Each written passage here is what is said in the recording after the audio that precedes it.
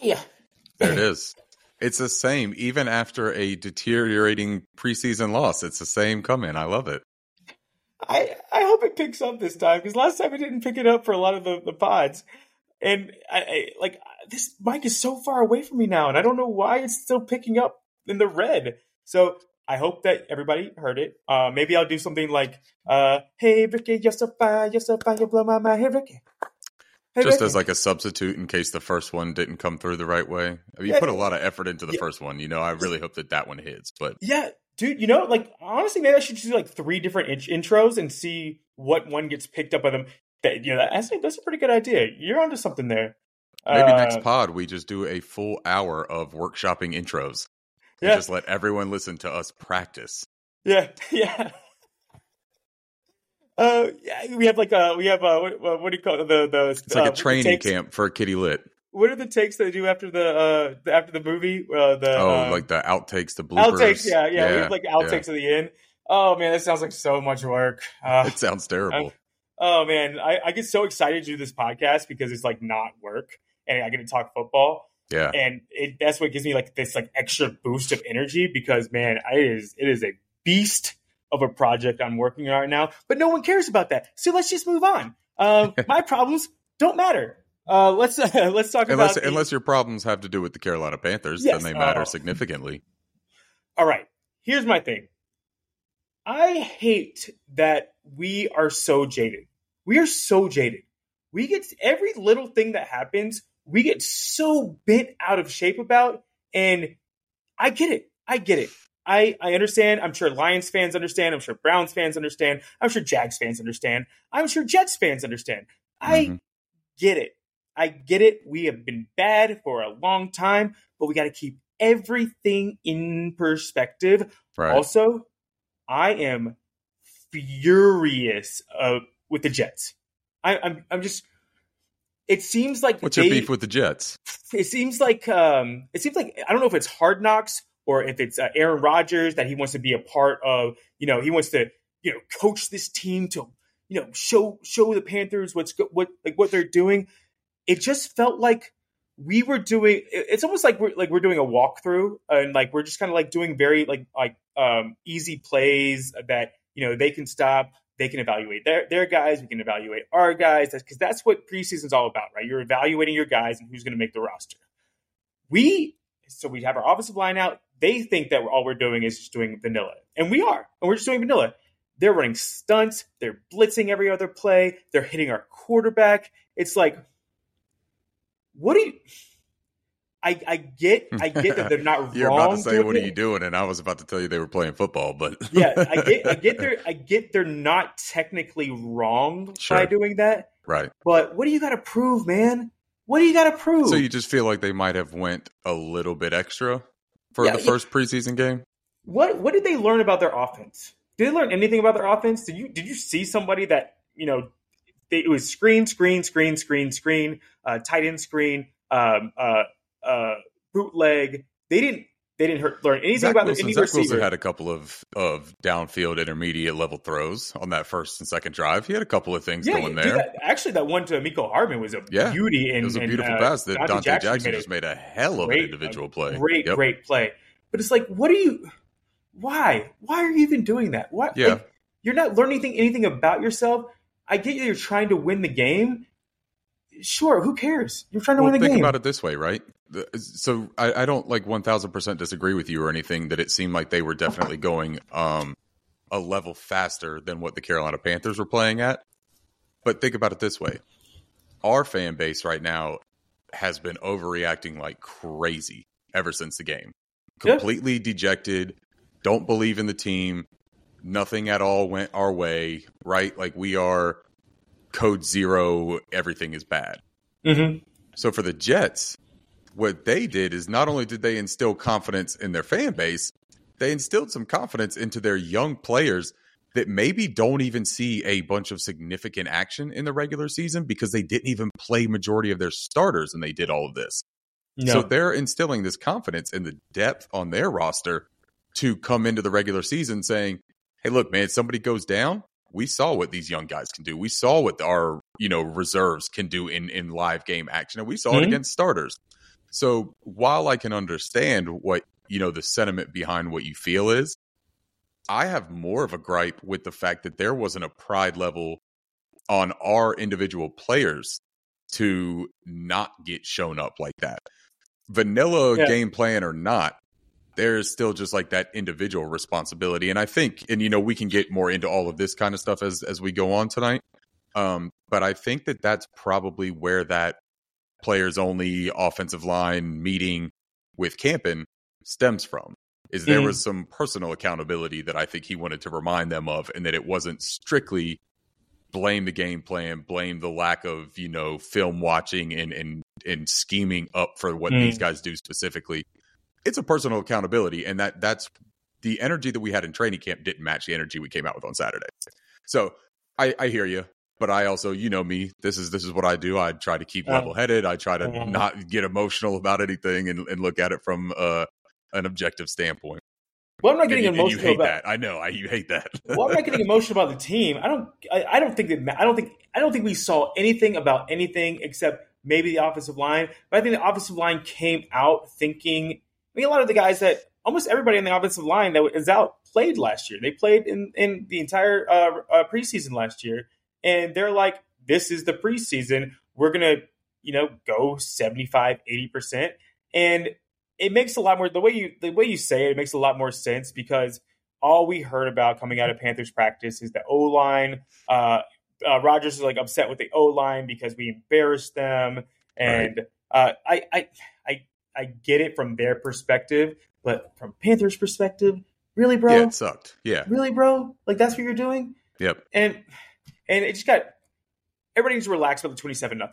It's basically 13-0, and it's the score be, means absolutely nothing. First of all, doesn't mean a single thing. The objective is to be able to evaluate players on an individual basis and see what they can do. And Frank Reich said it today in one of his pressers. He was talking about it, about how vanilla that scheme was, and about how he wasn't doing our skill and position players any favors with that scheme. Right. We weren't getting the advantages that we'll get from their play calling and from their concepts. We didn't run any motion that kind of frees up and creates space on its own in a schematic way. We didn't do any of that. He referred to it as having them run uphill. So he knew that he was making them up against a tougher fight than what they would see in a regular season. He assumed they were going to be jerks. That's what he said. He assumed. He's like, I thought that everybody had a gentleman's agreement about not hitting our quarterback a bunch of times because all we're doing is trying to evaluate who we have on the field. Hey, how do we know how good your safeties are? How do we know how good your corners are? We don't, because all you did was blitz, stunts. And we don't know how good your receivers are because all you did was bubble screen, bootleg. So do you want a silver lining from that then? For us? Because you talk, for us. You talk about the heavy blitzing, the stunts on the defensive line, the constant pressure, all of that kind of stuff. We learned a hell of a lot about Bryce Young. Yes. I learned watching Bryce Young. Yes. I learned that he is exactly what he's been called, unflappable. He is going to make quick reads, quick progressions.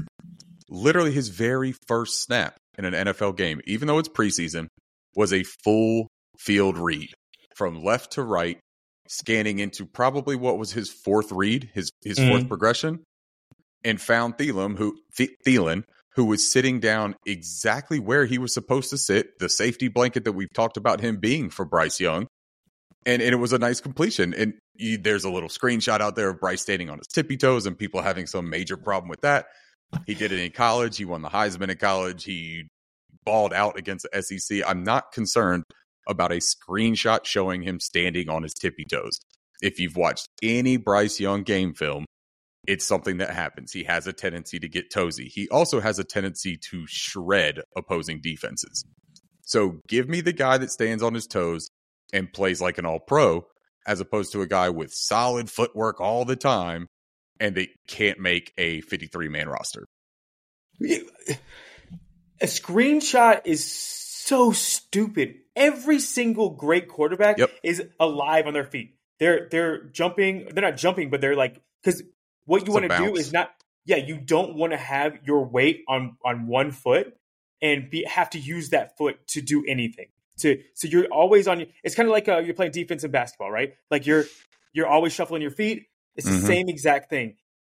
It's the most moronic thing that has happened with the media.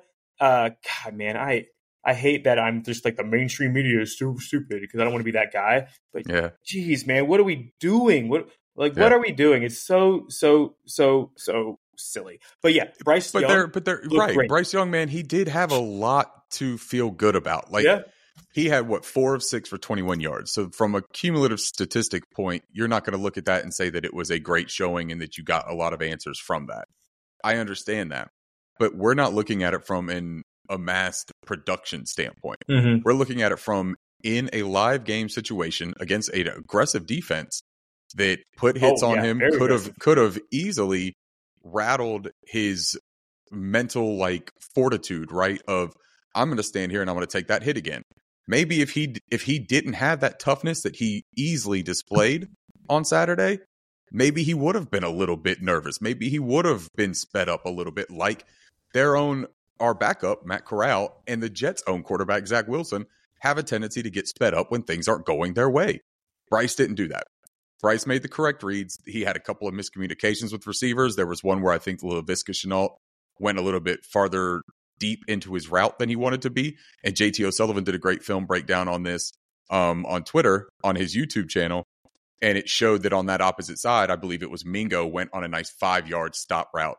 And Laviska went about 7 or 8 yards and tried to stop. And where Bryce threw that ball, it was going to be a pretty nice back shoulder 5-yard route. There's a lot of small parts that we have to have happen in the preseason to clean up and build that chemistry and that timing and that anticipation with these players. This is the first time all these guys have played. We got to give them a little bit of grace. I'm not saying that we shouldn't have issues, though, with some of the other things. And we can get right into that if you want to, because there's definitely some areas that we can say were problematic and are legitimate. Right. So Bryce dropped back 8 out of 11 times, which is not going to be the case. We are going to run the ball. We're going to run the ball heavily. We're going to set up play action. Here's what they were doing. They were saying we're going to line up blitzes and we're going to play press man. If our offensive line knows that, gives them a smidge more timing, we're beating them long. We are beating them long because Bryce can throw a great a long ball, and it's going to be they will get. That's what's so frustrating about that is that they kept doing the same thing over and over and over and over again. And if we are ready for that and we're used to running the ball, there's no way they can do that in a normal game because they get beat long every single time. And that's what makes me mad is they're taking advantage of the vanilla and putting Michael Jordan in and other guards in that. It was dirty in my opinion. I thought it was dirty. I don't. They're not going to be able to do that in a real game, and you're just taking advantage of it because we're kind of playing. Let's evaluate our players, and you're playing. Let's look. We got to prove to our fans that we're actually good. Yeah, it's I don't know, but we spent way too long on that. So in my opinion, don't take anything away from this game because all the Jets wanted to do is prove to themselves that they're better than the Carolina Panthers. Congratulations, man. Congratulations. I don't know what to tell you. I don't. Anyway, let's start evaluating what we can take away because. Let's do that.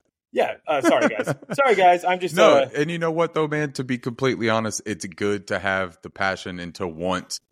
The gentleman's agreement of football essentially is how you phrased it, I think, earlier. You do want those unwritten rules and those agreements among coaches and stuff. You want that to be upheld.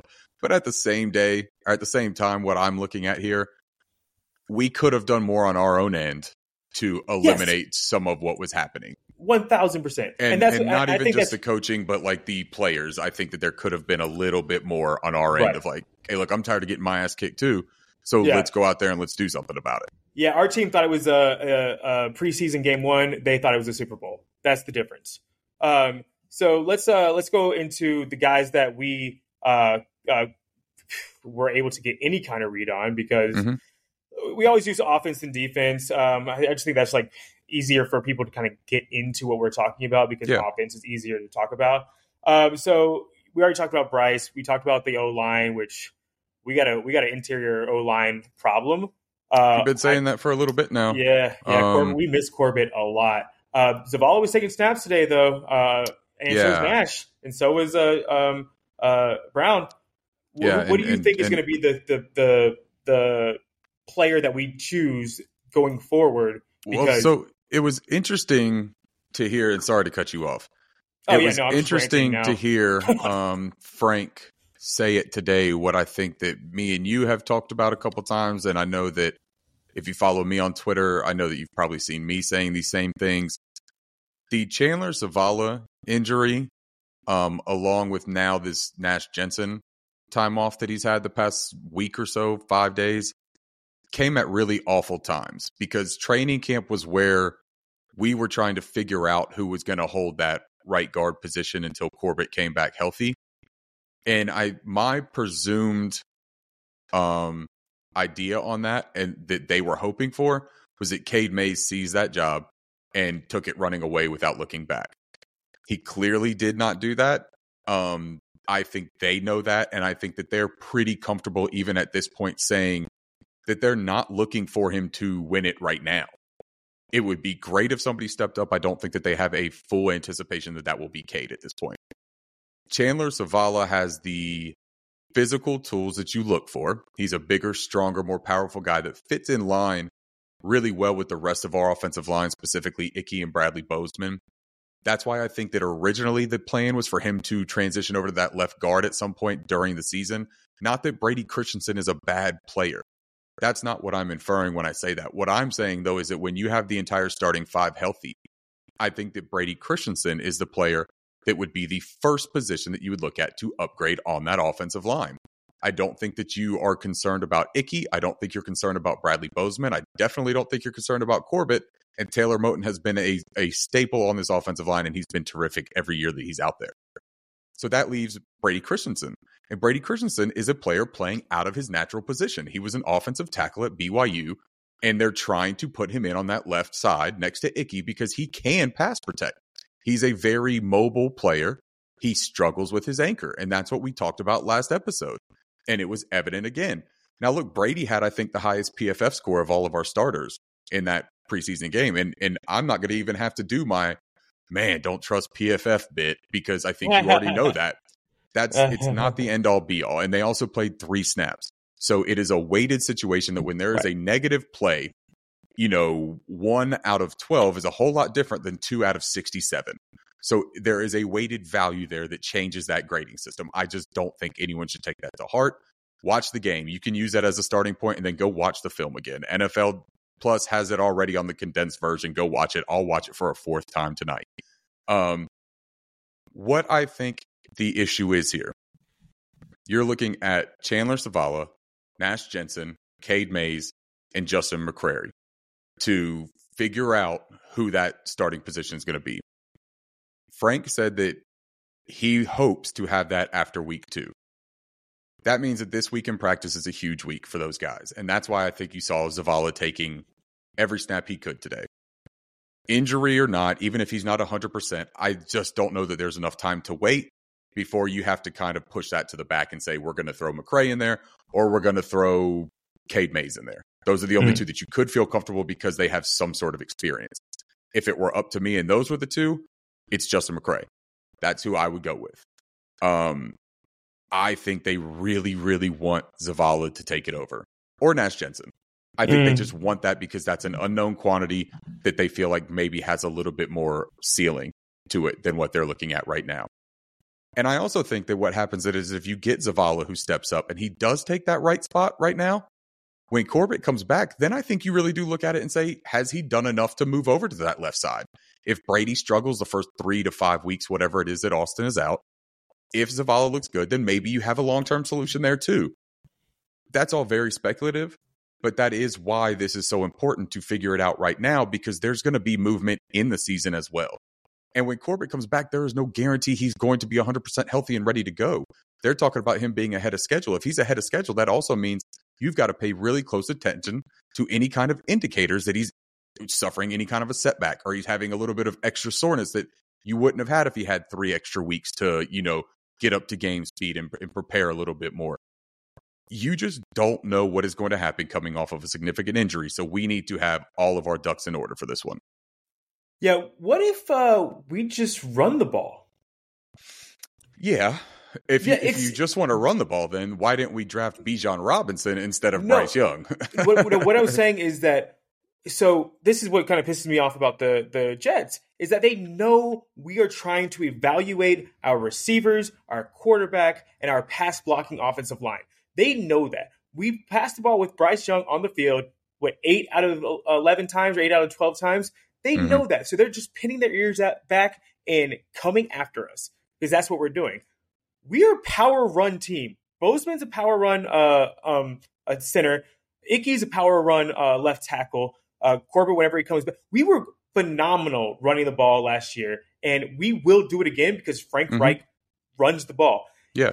And we will set up play action doing that. We will be significantly better, and that's why it gets me back to talking.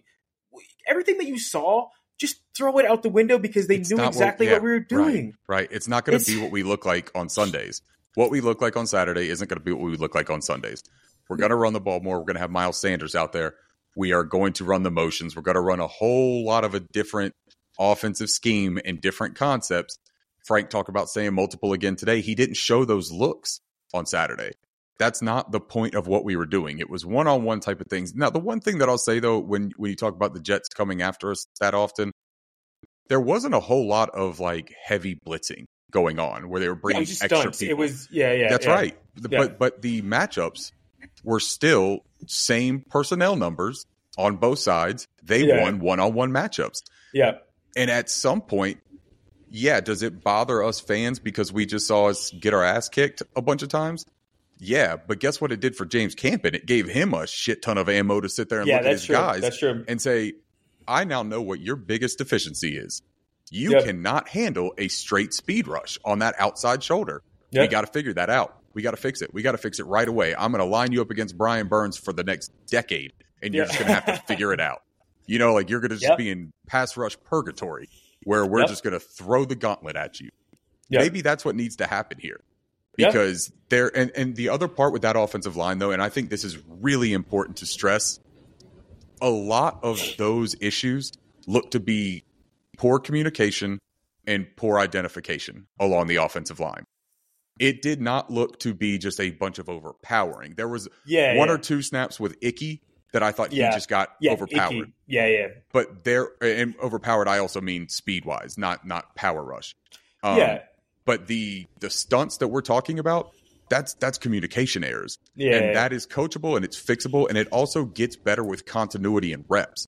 So where we're concerned about that, those are also very fixable things that we will get better at, that Campen was here for a reason. He stayed for a reason, was to get this team sharper when we have those issues. He knows how to develop this line. He developed this line already. So he knows what he wants to do with them. He knows where the coaching points are. This just gives him a little bit of an extra kick in the ass to get started on it right away, as opposed to waiting until week 1 or 2. And that's why I'm okay with this stuff. I did not see anything so alarming that I'm ready to say, hey, we're going to go 3-14 this year now. Yeah, come on, everybody. It's one preseason game with 3 series for our offense, right? It's silly. It's so right. We saw this offensive line last year. It's oh man, it's a solid offensive line. I don't think that this is a top 5 offensive line. I think it's a very solid offensive line with a ton of room to grow. Yeah, they're all young. I don't want to get into the average fan talking about it because it's just too silly to even talk about. Even though I'm really mad about the Jets, I just don't think we saw a lot on offense because what I did see is that Corral, woof. I think and to be fair, he didn't have the time either. Offensive line didn't afford him very much time, but what I did see with him is that he also made his job harder on himself. Oh yeah, he didn't make decisions quickly enough at all. He's got a live arm. He can really zip the ball. He's got a stronger pure arm than Bryce Young does. Yeah, he's got zip on it. He can really fit it into a tight window. The problem is that he can't identify tight windows quickly enough to try to throw into them. I'm concerned about him as much as you would anticipate being concerned about a third string quarterback, because that's what he is. Yeah. If the plan was to showcase him for a trade, I think you're going to have to kind of let that romantic idea go out of your head. I'm not sure that there's going to be a value there. He's a young developmental guy. I get that there might be an appeal to us as fans because some of us really wanted him to succeed. Yeah. And not just succeed. Everyone wants him to succeed.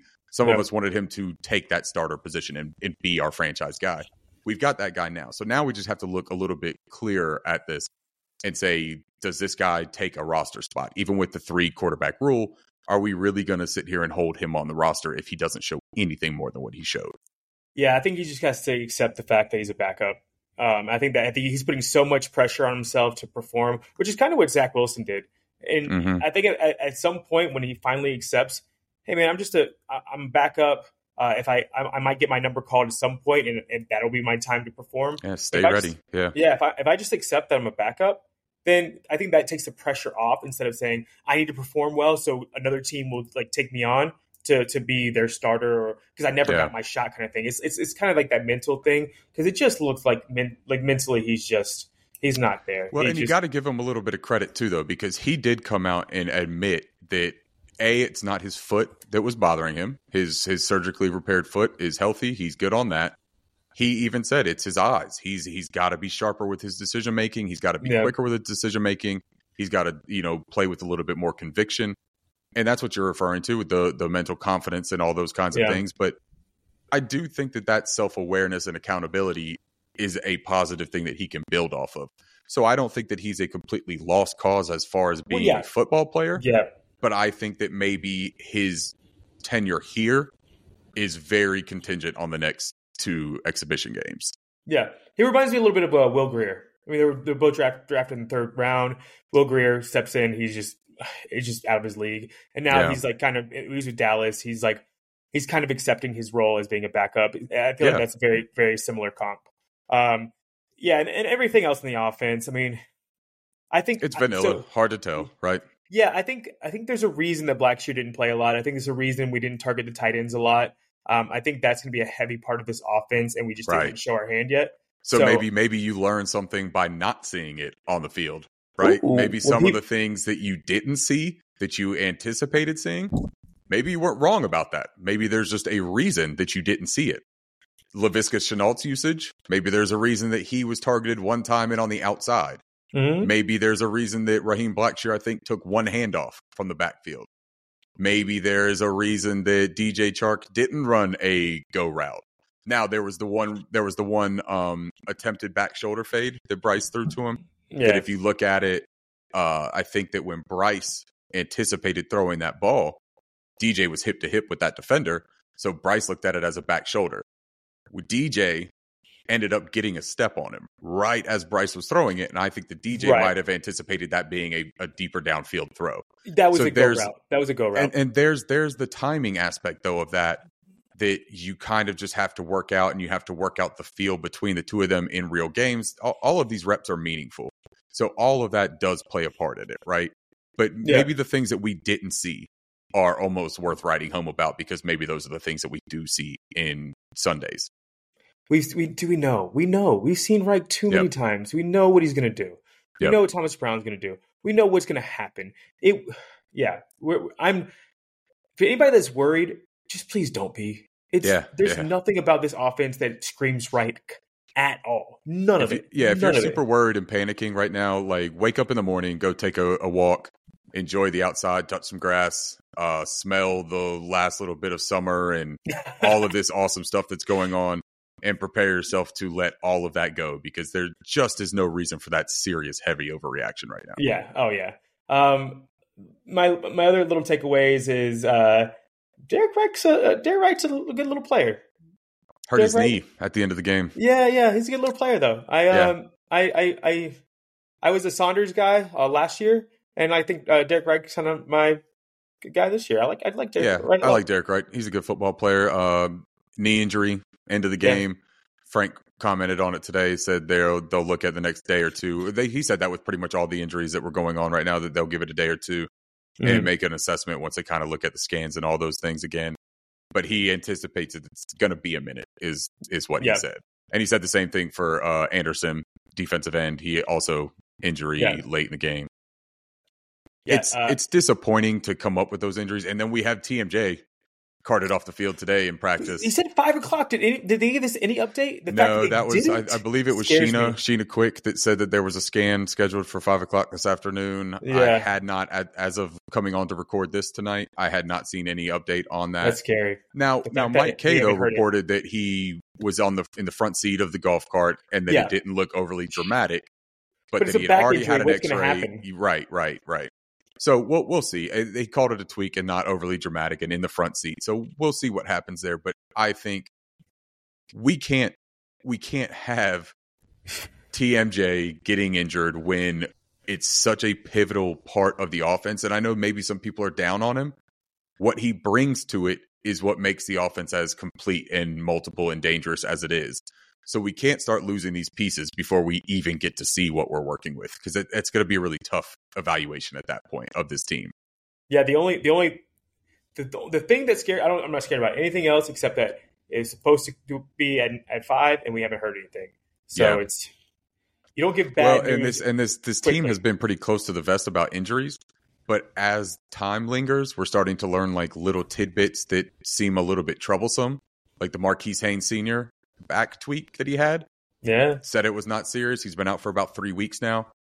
Today in the Joe Person piece for The Athletic, he commented, or he was talking to Marquise, and Marquise was quoted as saying, I've dealt with this before, but this time is a little bit more, that I wouldn't wish this on anybody. Back pain sucks kind of things. Yeah, it does. And when you read those quotes directly from a player, it gives you a little pause. So it does make me a little bit concerned that the verbiage of tweak has been used on something that has lasted 4 weeks. Sanders' groin, and we haven't seen him in a little and bit. then Miles Sanders' groin said if it was a regular season game, he'd be playing.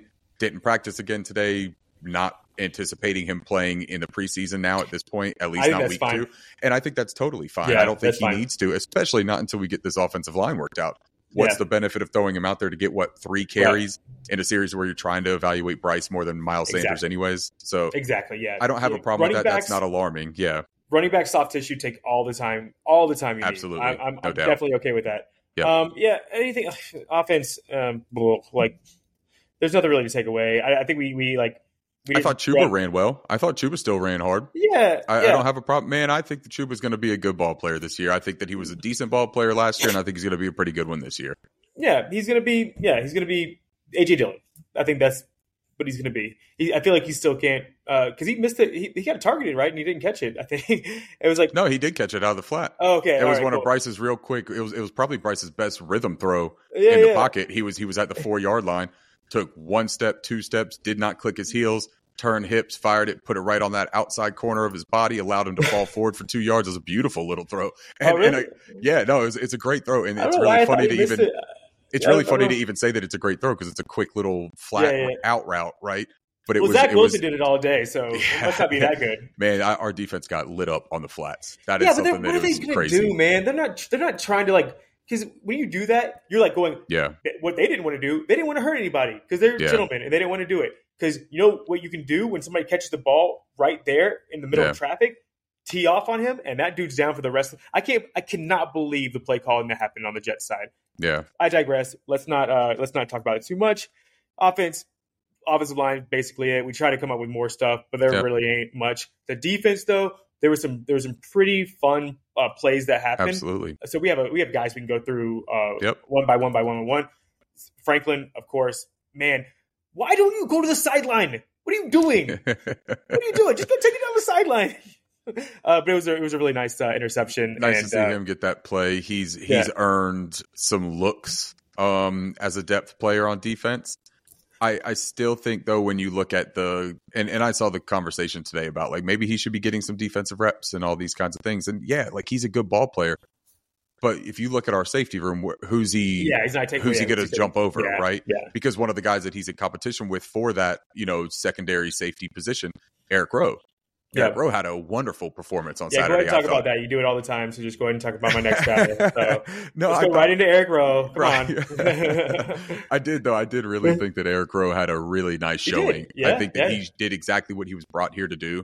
by playing that physical nickel, big nickel or star role, however you want to look at it, where if he's the third safety on there, that's what he's going to be doing. He's going to be in that Jeremy Chin role for the time that Chin's not on there. And I think that that's it's a great mentor type of situation for Chin to learn from somebody who's kind of had to transition into that from the cornerback position where he had success early in his career. And now he's better suited to play this style of position. I think that that's a great natural learning partner for Jeremy Chin, but I also think that it's great competition because he's still got juice left. Yeah. He's not strictly a voice in a locker room. This guy's actually going to push him to play his best because if he's not, Eric Rowe is going to be able to step in and be a productive player and understand a defensive system right now. So I love that aspect. Yep. Franklin, I did think played really well, and Franklin was involved on the special teams. He's just got so much value for this team. Yeah, People do not give enough credit to the guys that play defense and special teams at a high level. Yep. Very valuable players to a football roster. Yeah, we talked about the vets. I don't know which podcast we did. We talked about how Adam Thielen's been to a conference championship game. Right. Miles Sanders has been to a Super Bowl. Now we got Houston, who we got all these guys that have like won, and then you got Rowe. I just kind of forgot about him, and Rowe's done the same thing. We got we have a really nice mixture. Is when I do my 32 and 32.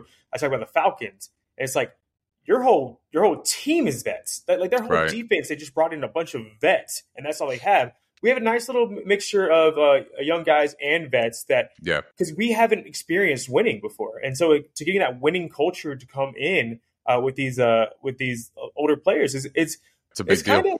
I think it's more important than people. We talk about coaching all the time, but I think these are more. I think Mingo is going to be really good, really fast because of Thielen. And I think Chin could be really good, really fast because of. I think that's it's almost like they targeted these guys for the guys that we had. This is a team built purposefully. Yeah, they were put together. You look at it like a jigsaw puzzle, right? Like these pieces literally just fit with each other to create a picture. Yeah. And that's a great job by the front office. It's a great job by the coaching staff to identify what works and what they prioritize in their systems. That's why you're talking about this preseason situation, and we have to understand we did not see what this team is supposed to look like on Sundays. You brought up Justin Houston, didn't play. Brought up Brian Burns, didn't play. So we're missing those two. Now, can we transition real quick since we're talking about the edge? Can we talk about what we saw from edge players? Can we do that? No, that's my next. Yeah, that's my next. Perfect. My next one too. Yeah. So I did exactly what I always do. Just run. I'm good. I'm good. Hey, just raise your hand if you want to talk, okay, Alex? No, I'm sorry, man. No, just kidding. Alex always gives me shit and says that I'm too nice because I'm from North Carolina. I'm from the South. And I think that I just did a really good job of displaying that I'm too nice, at least to Alex. I'm not to other people. Like, if you ask anyone else in my life, they'd be like, Ricky's a complete asshole. Like, but to Alex, yeah, no, I am nice. Probably just because he's from New York and I'm from the South, so he doesn't understand it. I'm from New York. I've just been in New York for a whatever, while. man. You've been there like 10 years. You're practically a Ninja Turtle now. Anyways, back to the edge players. What I did see that I really liked, DJ Johnson, I think that he showed way more than anyone anticipated seeing based off of what he looked like in camp. And I don't necessarily mean in the pass rush way. I just mean that I think he's going to put a little bit of pressure on YGM as far as his roster spot. Because if DJ Johnson can display on a consistent basis the ability to set the edge and to be a really good run defender, because he did a lot of the things that I saw YGM do in his a couple series and that I've seen YGM do the past 2 years in the NFL. His backside pursuit of the ball carrier is going to be one of his strong points. And that makes a lot of sense because of his straight line speed on his 40. He can get after somebody in pursuit. Where he has struggled is with his small area, right? His burst and his quickness and his agility in small areas. That's where he's been a little bit underwhelming. He showed his physical abilities to just muddy up gaps and to make a problem in the defensive line. I like seeing that. I love to see him being able to disrupt the line of scrimmage and push the offensive player backwards. That's a very similar skill set as what YGM brings to the table. The thing is, we have to see DJ do it consistently before you feel comfortable saying that you're going to get rid of a proven commodity at doing those things, because YGM is a top level at doing those things. he doesn't offer you hardly anything in pass rush. And that sucked to see. He's not efficient with his pass rush moves. He does not use his hands terrifically. He does not have a huge repertoire of moves. And somebody asked me, they said, do you think, and I believe it was Thomas Bray, shout out Thomas, man, he's awesome. Go, Thomas. If he asked me, did I think that there was hesitancy from YGM to go after the pass rusher because he's been told so many times not to let somebody get past that back shoulder because he's excelling at run defense. He's such a good boundary. He's such a good edge set. Maybe, man, like that does make sense. And I think it's worth looking at. But him in college, YGM was a productive pass rusher. And he talked about how he used his length and his quickness and his athleticism and his pass moves to attack and to get after the quarterback. We just haven't seen that in the NFL. So if we're talking about DJ and YGM being relatively linear in what they bring to an offense, we need to open up a roster spot for some of these guys like Iku Leota, Kobe Jones, and Amari Barno, because those guys look like football players on Saturday. Iku Leota was involved everywhere. Special teams, run defense, even disrupting on pass rush reps. He was a player. He looked good. I saw his name and number many times on film.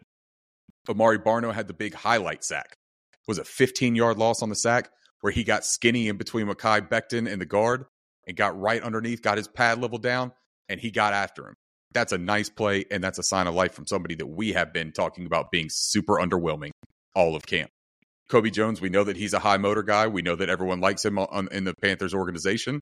He didn't do anything to, dispel the way that he's been labeled so far. He didn't necessarily stand out in a huge way, but he also didn't disappear. That's worth noting, right? So out from the edge group overall, and we're talking about all of those are depth players. We didn't see Justin Houston. We didn't see Brian Burns. And we still haven't seen Marquise Haynes, who's going to be your third best pass rusher. I'm not overly concerned about that group right now. That group made me feel better after Saturday than I felt about them the entire offseason, to be completely honest. You were so close. Are you gonna say hitting everything? No, you're so close to saying what I was thinking is YGM's he's the odd man out. He might be the odd man out. He might be the odd man out. I was watching that really closely. Yeah. We've seen it's his demeanor. He doesn't have that dog in him. There's no confidence in him, man. The way that I watched him play, I didn't see confidence in the way that he was playing. He doesn't. It's like one of these things is not like the other kind of thing. And we keep on apologizing for him, and we know Brian Burns has been working with him. He just doesn't get it, and we keep on wanting it to happen, and it's just not going to happen. And maybe that's part of what Thomas Bray was talking about, right? Yeah. Because when YGM comes out, he looks like he's playing within his own head. He's thinking about everything he's doing. It's mechanical. It's a process. These other guys are playing instinctually. And when you talk to players that play defensive line, outside linebacker like this at a high level, they tell you that what they're trying to do is play instinctually. They are practicing and doing the repetition part through practice. When they get out there on Sundays, they want their body to just be able to go off of instincts. And it makes them play faster. It makes them play more fluid, and it makes them play more aggressively. Play within their own limits, right? When you're thinking about every single thing you're doing and concerned about maybe not doing it to the way that someone has taught you recently, especially in a position switch, man, that's detrimental. And I do think that I saw a little bit of that. Yeah, I've been a kind of a YGM defender in sorts of like everybody wants the sack number, everybody wants the highlight play. I get that. I just gotta see development. I gotta see it just seems like you see him at the podium talking. He's like, well, yeah, just like I'm just not good enough, I guess. It's just like that ain't like Von Bell, right? YGM versus Von Bell. That ain't it. And I think that he's probably like he's sad. Like I get it. I don't want to like harp on it too much, but as far as like making a roster, they ain't concerned about that, man. Like you gotta independently work on that. But you everybody else on this defense is dogs. Kamu, Iku Leota, Derek Brown, Brian Burns, all of them are like running to Frankie Luvu, Von Bell. Those guys are going after even Jamie Robinson. Like those guys are want to hit somebody. And there are just these position groups on this team for this roster that are so deep and that have such like difficult fringe battles right now for making a roster spot on the 53, that a player like YGM, who has the high draft capital invested in him, second round pick, and he's only third year into the league, you do want so badly to not cut ties with somebody like that at such an early stage. But if you haven't shown any reason for me to say that you have more upside and more right now than some of these other guys, because Ike Leota should be a rotational pass rusher and edge setter right now. Yeah, I truly believe that. I don't think he's ready for a high snap usage and a big role right now. Yet. But I also think that he's got, and he also has a huge value on special teams. We just got done talking about how important it is to have value on special teams. He played 50% of the snaps. I think he might have played every single special team snap.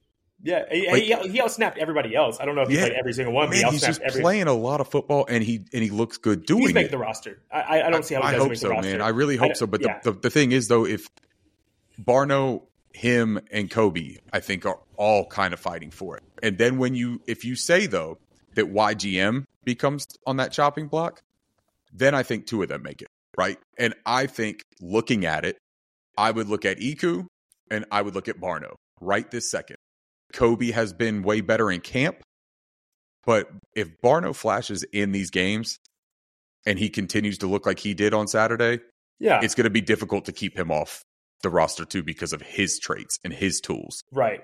I talked to you about that. It's just so much athleticism. It's just so hard to cut somebody. And if they're going to have guys that they just want high upside guys, Barno all day. He is just a freak athletically. In my opinion. So I'm with you. I would do Leota and because I finally saw them and I haven't seen them. Leota looks good, right?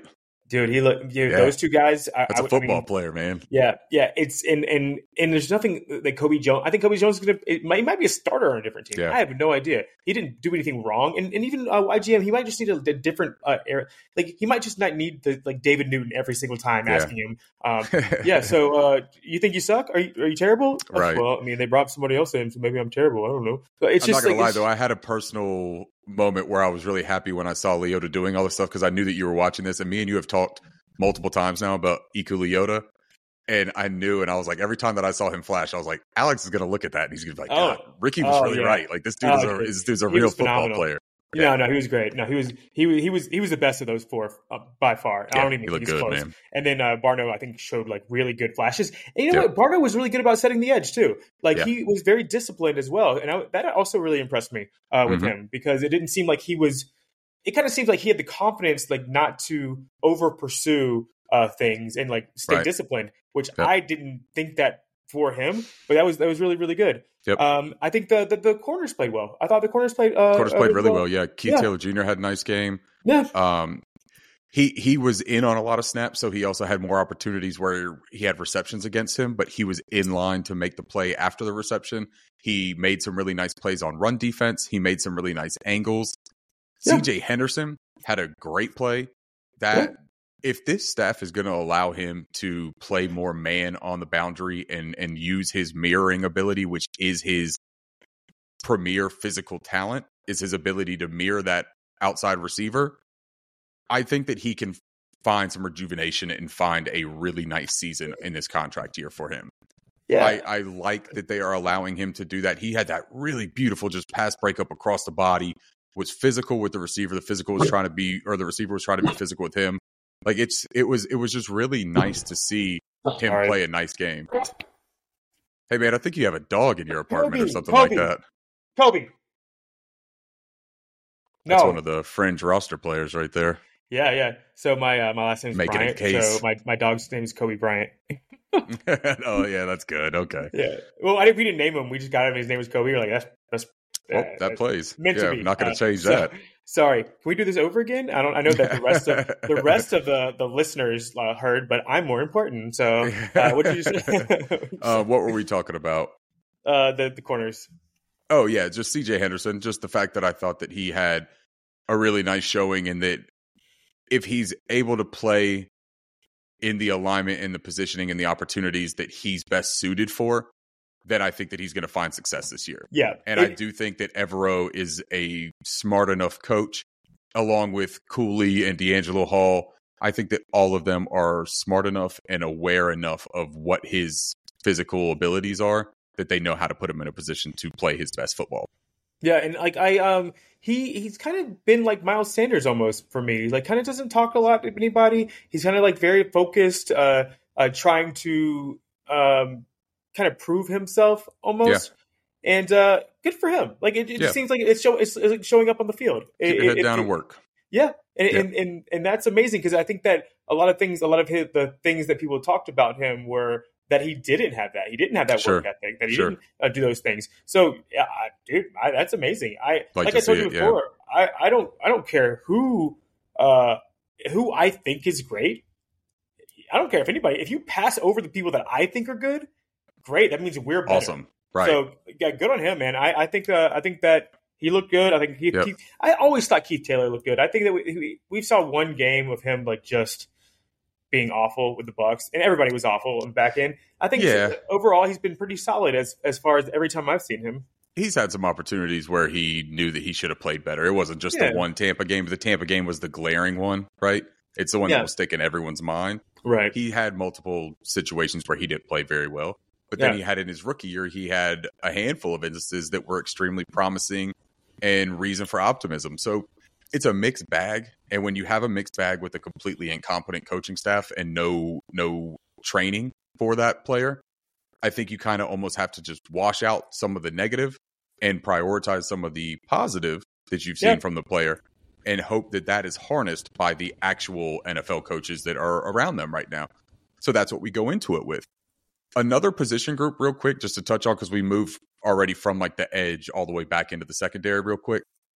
I thought Marquand McCall looked really good out there. And I thought that he demonstrated some of his nastiness on at least one play in particular I saw where he finished the play. I mean, the play was pretty much done, and he still took this dude for a ride down to the ground. I love that nastiness of him.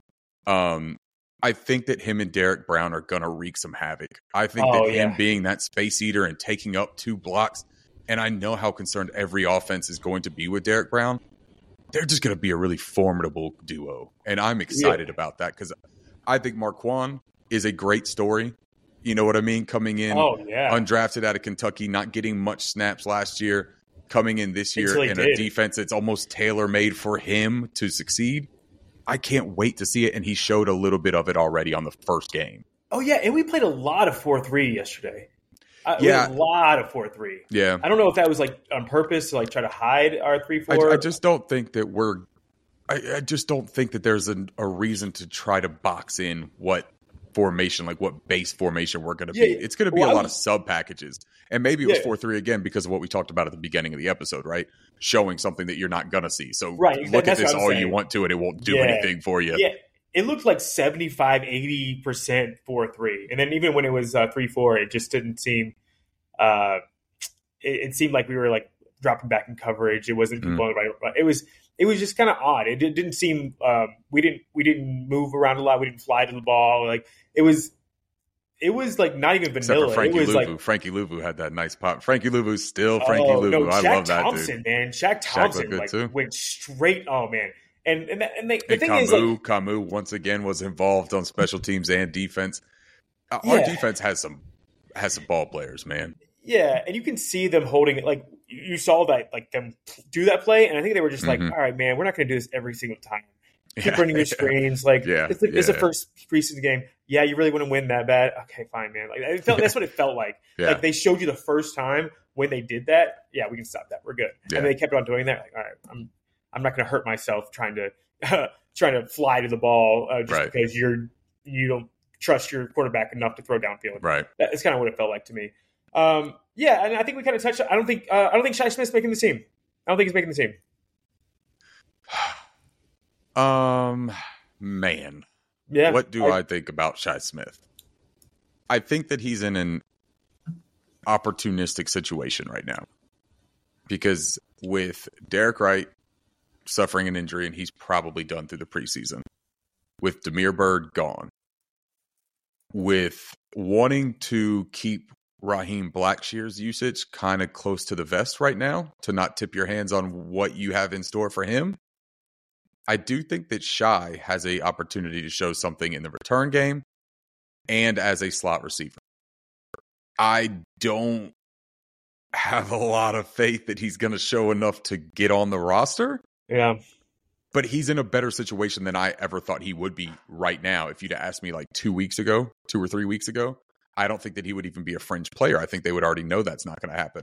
Yeah. But now I do think there's a realistic chance that they want to keep 6 receivers. Me personally, I really like Javon Wims.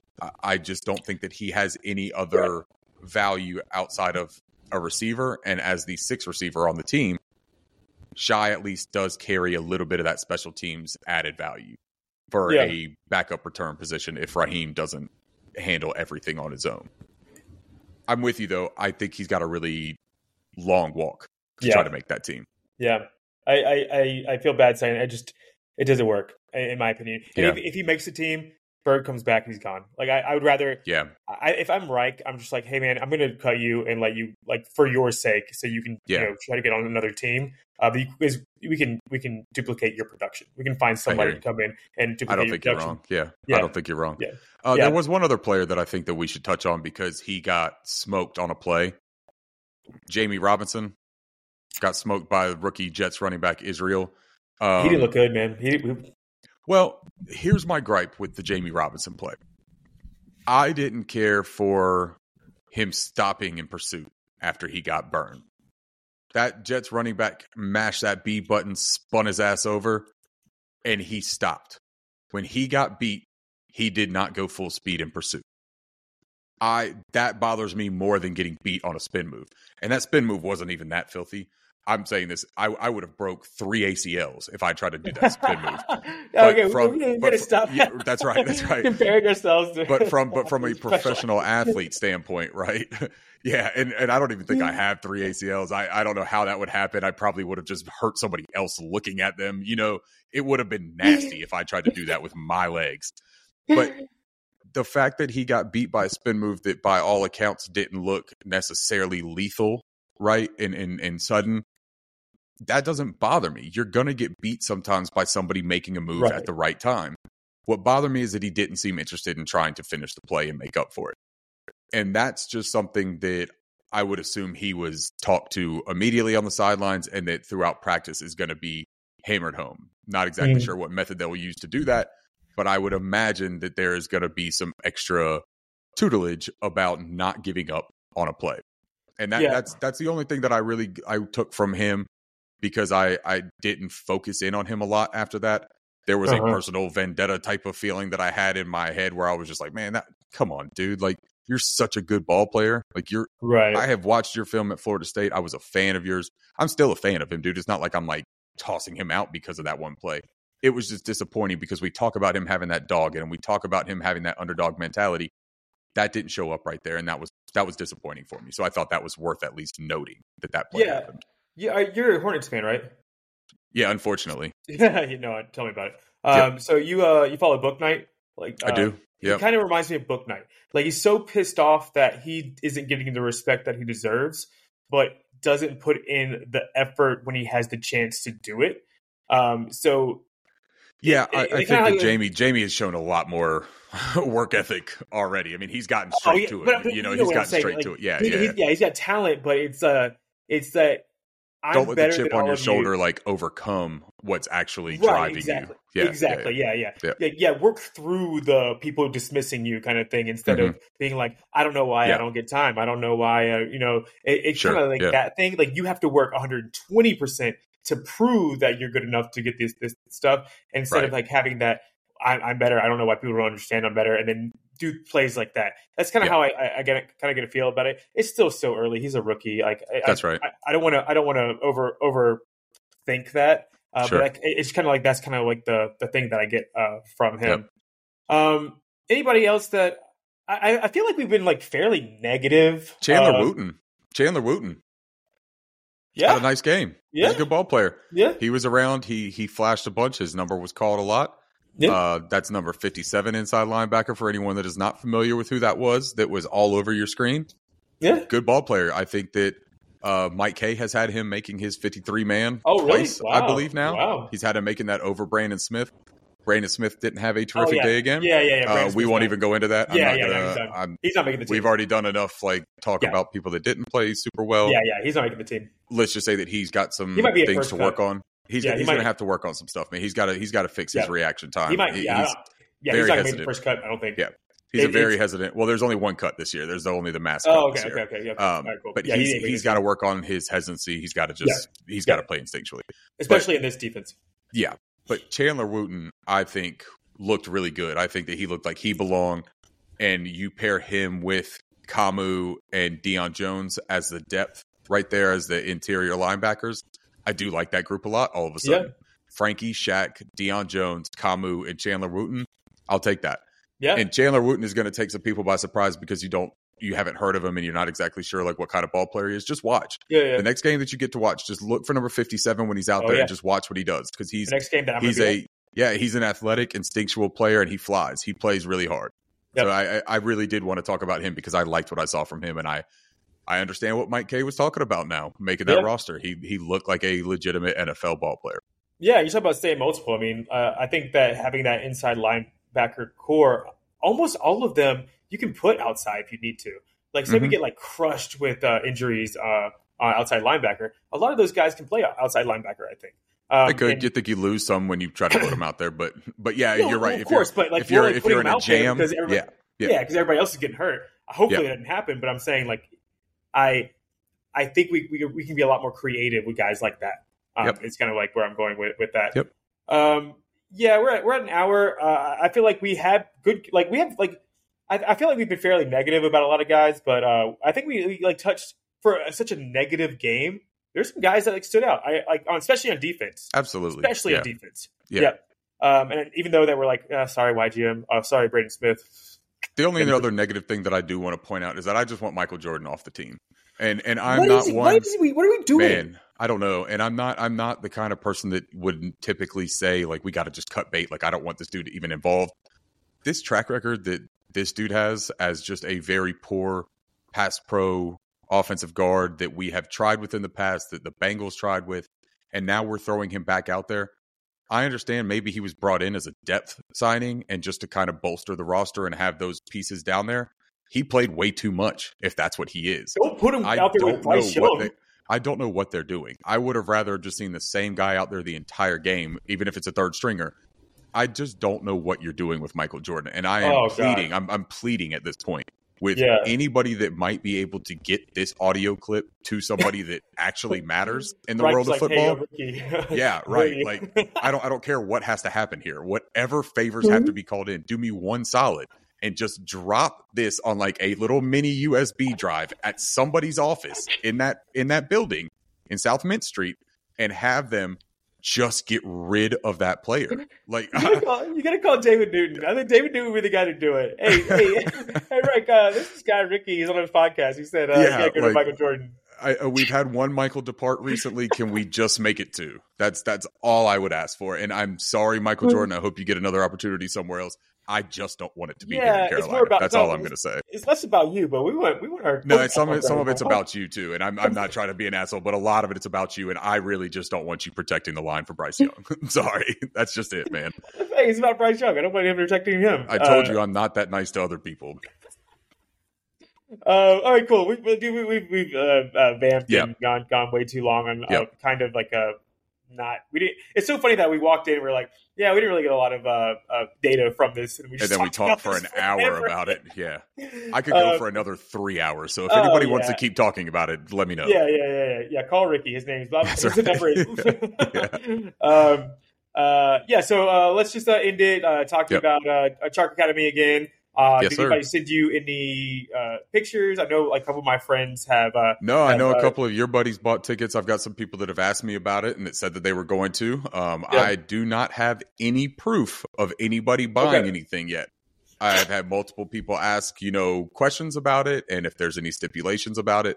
So there is interest, but I have not received any pictures. So if any of y'all have bought tickets and have forgotten to send them to me because the only way that we raffle off that jersey of your choice is with 25 tickets purchased. Yep. Of my followers or show listeners. You can show that you subscribe to the show if you don't have a Twitter. do that as well. Shoot it over. But send those pictures in if you want that jersey raffle. Yeah, I got 5 tickets, I think, for my friends. And yeah, I got to do a better job pushing it, man. Work is just Yeah, I hear you. Yeah, anything else we need to touch on? We got Giants this week. If anybody is going to the game, let me know on Twitter because I want to hang out with some Panthers people because somebody holler at New York Alex. Yeah. Everybody, if Ricky gets to hang out with everyone, and I don't get to hang out with anyone, so somebody please reach out and let me know. It's the benefit of being in the hometown of the football team. Oh man, yeah, but MetLife is kind of lame compared to Bank of America, but it's still gonna be a good time. We're having a lot of fun. That's right. So please reach out to me because I want to hang and I want to hang out with Panthers fans and let's go That's it. And hopefully hopefully Dayball isn't as big of a doucher as Saleh. So anything else you want to bring up? I think I'm good. No, that's good, man. I just wanted to recap the preseason and let everybody, or preseason game 1, and kind of say fair to have critique, fair to be upset about some things, but let's hold off on mashing that panic button just for right now. Yeah. Bill Belichick never wins preseason games, and he won like 7 rings or 6 rings. Decent, right? Yeah, right. And we beat the Bills 21-0 last year, so relax. Yep. All right, cool. Well, thanks everybody. I guess we'll end it out with a big keep pounding. Keep pounding.